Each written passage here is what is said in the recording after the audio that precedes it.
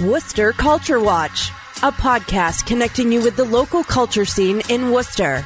Arts, entertainment, music, and more. Worcester Culture Watch from the Worcester Telegram and Gazette.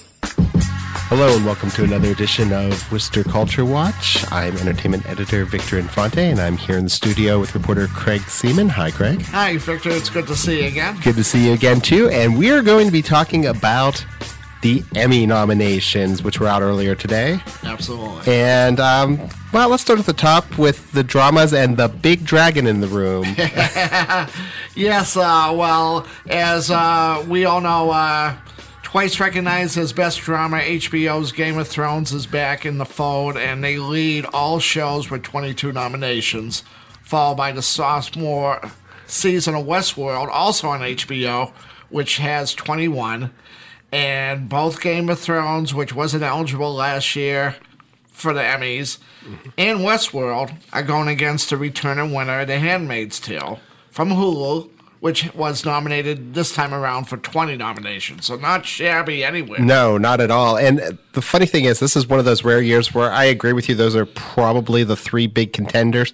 Really quick, just to get them out of the way. The Crown was excellent, what I saw of it. This Is Us, I didn't watch, but everybody is raves about it. They deserve awards if they win them. I don't think they're going to win them in this category. Right. Stranger Things, I love, but does not belong in this category at all. And although it was a great season, they're 2 for 2. It wasn't as great as season 1. No, it wasn't. And as excellent as it was, and as well done as it was, and as fun as it was, I think the only thing that stands up to Game of Thrones, The Handmaid's Tale, and Westworld in this batch is The Americans.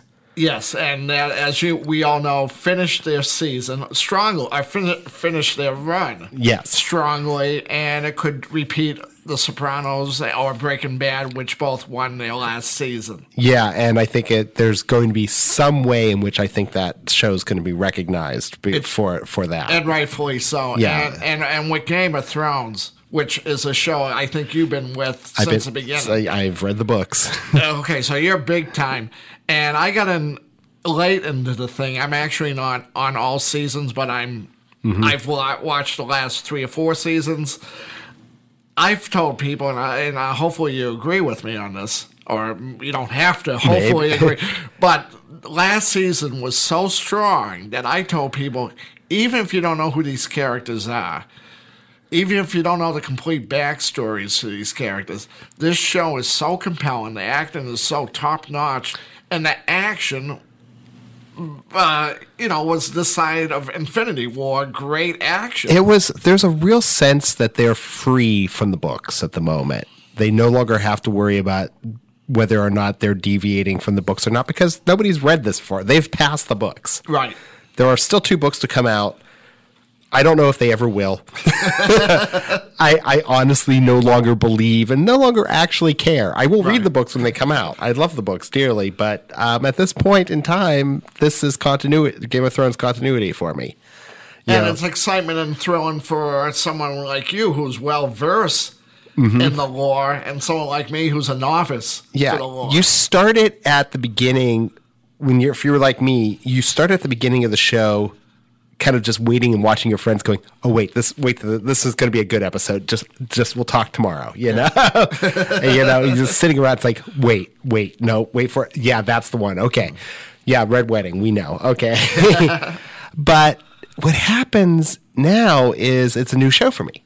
Right. It's you don't know what to expect. I don't. And I kind of do in times, because I think the trade-off has been that I think it is a little more, the writers now are a little more TV predictable than George R.R. Martin is. Right.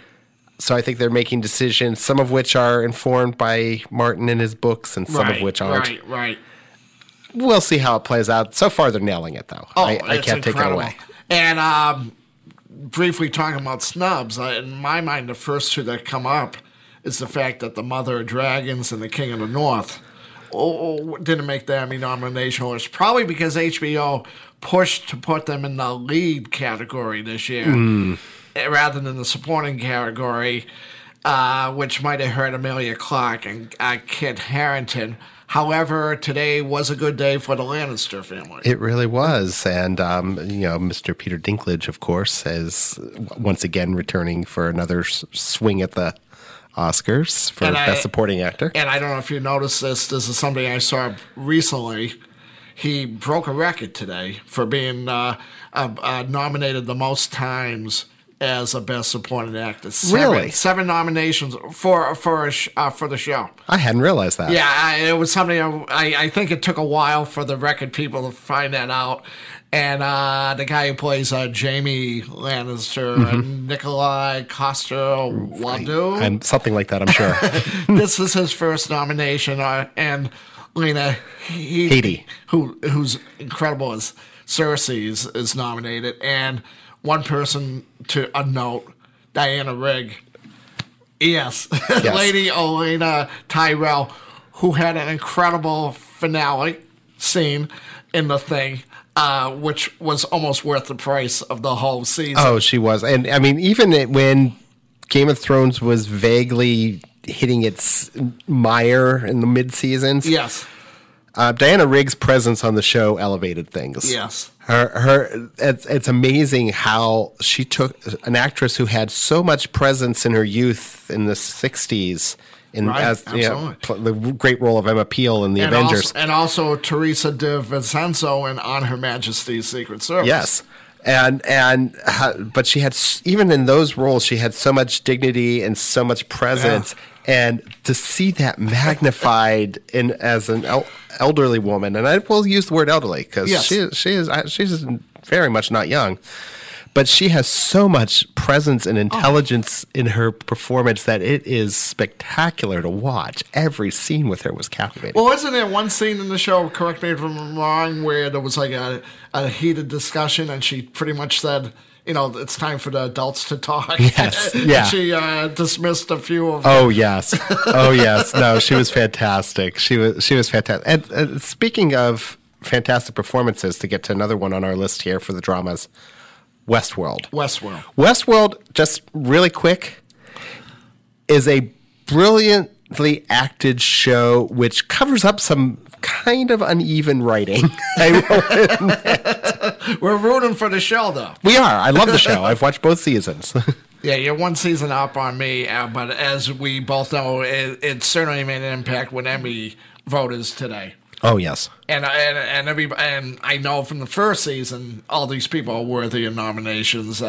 Evan Rachel Wood, of course, Dolores Abernathy, Thandie Newton. Oh, yes. Who plays Maeve Mulay.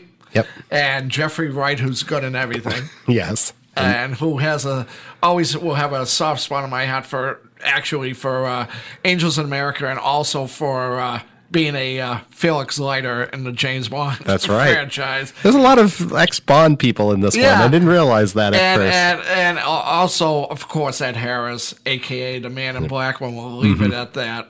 We're all nominated today, so that was good news. Yeah, no, I'm glad that show is being recommended for its acting. And the writing in the first season was better than the writing in the second season. I agree. Even though I haven't seen the second season. Even though you haven't seen it. Completely. I think that's been the consensus. And the writing in the second season's not bad, but they became a little too attached to their shifting timeline dialogue. They're falling a little bit into lost territory with it has an Abrams, J.J. Abrams stamp, and hopefully... I think they might have gotten the warning loud and clear from the audience, so hopefully they'll back don't go off the rail. Back off. Because they don't need to fool the audience anymore. We don't need to be fooled. We know the premise. Right. But whatever sins that the writing staff has committed on this thing, it is so beautifully shot and it is so well acted. It is not even funny. And how good of an actress has Evan Rachel Wood become? I think she's spectacular. I mean, I remember her from 13. Yeah. Which I think she wrote, if I recall. I think she might have, and she had a great run on True Blood, which she wasn't used quite to her full potential on that. But this has been her defining role. Yeah, absolutely.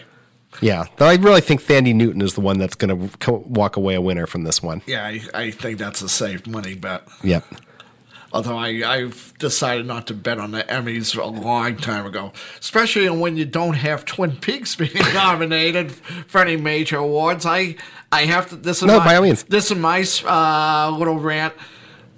Kyle MacLachlan was robbed a nomination. Whether or not you wanted to give him the award, that's one thing, but he was robbed. He played 3 distinctly different characters: FBI Special Agent Dale Cooper, the nefarious Mr. C, and the dim-witted Dougie Jones, all with stellar and totally unexpected results. I personally ran into Kyle, we're on first-name basis now, at a wine tasting of his wine a few months ago in New York, and I said to him that he delivered the best television performance by an actor in the last 10 years. And Kyle asked me, well, who was the number one? And I still agree with this. Is best performance in the last 10 years, Bryan Cranston on Breaking Bad. That is a hard one to argue with. But yeah, so I think really, and we were talking about this earlier, the real bloodbath, I think, coming up here is going to be in the Best Actress Drama category. Absolutely. Really quick, this list. Claire Foy, The Crown. Tatiana Maslany, Orphan Black. Elizabeth Moss, The Handmaid's Tale. Sandra Oh, Killing Eve, making history as the first actress of Asian descent to actually be nominated for the award. Kerry Russell for The Americans, and I guess once again her last run at the thing, right, which gives her a bit of a pull. And Evan Rachel Wood in Westworld. I personally would be happy with any of those people. Yeah, those are all spectacular. I mean, they're all good. And you mentioned Sandra Oh, and I know she's the first Asian woman to be or Asian actress to be nominated in this category, and she's just a great actress. Now, have you watched Killing Eve? I've only seen bits and pieces. It is riveting. Every shot, all the way down, and this character that she plays is, how do I put this? She is so human and so believable that you just want to follow her all the way through. It's great. Well, that's making of a great show, a great actor. It really was. And her foil, the character, I forget the actress's name, who plays the character Villanelle, the assassin. Right. They are so equally matched. It's scary. It's wonderful to watch them go. It's like a tango. Oh yes. It's a classic spy versus spy story. Only it's 2 female actresses, and it's watching it. It was so well done, and the British are smart enough to make shows 6-8 episodes. They don't milk it. They have a beginning, middle, and end, and it's a logical conclusion. So you don't get burned out. You don't have filler episodes. You know, I watch a lot of shows where 22 episodes is just too many. Oh yeah, just too many. You see the pattern. And you look at back to the actress category. I mean, you have Orphan Black. She won a few years ago. She did win it a couple years ago. It wasn't eligible one year because of timing. Yeah. She has played somewhere over a dozen characters on that show. Incredible. You can tell each character is distinct. And you can tell when she's playing one character pretending to be one of the other characters. That's a neat trick. I mean, talking about acting feats, this is one that people will study 10, 20, 30 years from now. Exactly. And, it was a scrappy little show on a fringe network. Yeah. But the fact of the matter is, it's one of the great performances in science fiction and definitely in dramatic television. Absolutely. And like Kerry Russell, that was the swan song for Orphan Black. That was the final season. Right. So there's going to be a little bit of a push to recognize that, but I don't think it'll be as strong as it is with Kerry Russell. And as you were saying earlier off mic, you have an incredible year when Claire Foy is the weakest one on the bunch. She's not the weakest actress on the bunch, but I think she's got the weakest claim to it this year, and I think she'd win it with this performance most years. Absolutely. And Elizabeth Moss won it last year. Yes, and Elizabeth Moss is, of course, one of the great actresses working right now between Mad Men and Handmaid's Tale. I haven't watched the second series of Handmaid's Tale. I've got it saved, and I'm waiting till I have time to concentrate on it because you have to actually pay attention to everything with it. Would you have ever thought 5 or 10 years ago that there would be too much good TV to watch? I really, it's amazing. You have to really become selective. Yeah. You have to actually even be selective on the junk food TV that you're watching. Right. You have to make an effort to throw in, worst cooks in America or whatever your lip sync battle. Though lip sync battle, of course, is nominated too. TV is no longer the dumping ground for mediocre actors. You're getting the best performances, the best storytelling, and even the best direction. Yeah, and a lot of it is because you have this ability to tell a story in a more laid out fashion. So it's not making, in the past when TV was formulaic and serial, they would, no great actors really wanted to deal with it unless they were being paid a lot of money for, a short run or something. Right. But now they're doing, much more sophisticated work. They have this opportunity to really do something different, something you can't do on the big screen because you just don't have the time. Absolutely. And that's a new and it's interesting. And the fact that HBO and Showtime and these other networks, Netflix, Hulu. Netflix, of course, took home the most nominations. Absolutely, and beating HBO the first time in a ridiculous amount of years. And you think they're not, besides the restraint of storytelling, not having those restraints, they don't have to sugarcoat stuff either. No. It's all not like network TV where you have to. Although network TV still have been pushing the boundaries solely to push the boundaries, but these shows are just good through and through, and they're not like trying to give us something that's no. And there is still some great work being done on network television, and a lot of it is actually being recognized here. But the fact is, especially with comedies, Blackish being up for a nomination right on there. Not a lot of comedies that I actually watch are on this list, which is fine. Well, it's funny. I saw the list, and and I'm not really watching these shows either. Not saying that they're bad shows, but the thing that struck me odd on the list, and not trying to get controversial, but it's amazing that Roseanne didn't make the list. It is amazing. Well, I don't know if it's amazing because I've never liked Roseanne. Okay. I never, it was never my thing. And so I didn't watch any of this. Right. Despite, even before all the controversy. I just wasn't all that interested. The ratings went through through the roof, but it did sound like it was a fairly conventional sitcom structure. I saw the first episode, and I thought it was actually very clever and very funny and very well acted. And Laura Metcalf. Yeah, Laura Metcalf, who is nominated. Who is always incredible, is nominated. Mm-hmm, and I love John Goodman. Nominated for Academy Award last year. Indeed. Rightfully so. One of the great actresses or actors of our time. You know what surprises me that's not on this list? Actually, there's two shows that were kind of snubbed on the comedy list. One is Brooklyn Nine-Nine, right, which got canceled, and a fan campaign got it saved. God bless them. Yeah, and that is a stunningly funny show. I mean, every episode, straight up. And The Good Place on Fox, which I think got a couple nominations farther down the list. Ted Danson, I think, for Best Supporting Actor or something. Though. That's on NBC, I believe. I think it's on. I'm we not won't sure. argue about that. I'm not sure off the top of my head, but I watch everything on Roku right now. Okay. But it is a network television show, basically. Right. And Modern Family was a nominated. Yeah, and Kristen Bell didn't get nominated for Best Actress in that, and she's the show. Yeah, and she's spectacular in it. I mean, it is funny. It is written well. Some of these I'm not sure are really comedies, like Atlanta or Glow or The Marvelous Miss Maisel, which is, of course, about a stand-up comic. They're brilliant shows by what I've seen of them. Yeah, the comedy category seems to be a little amorphous there.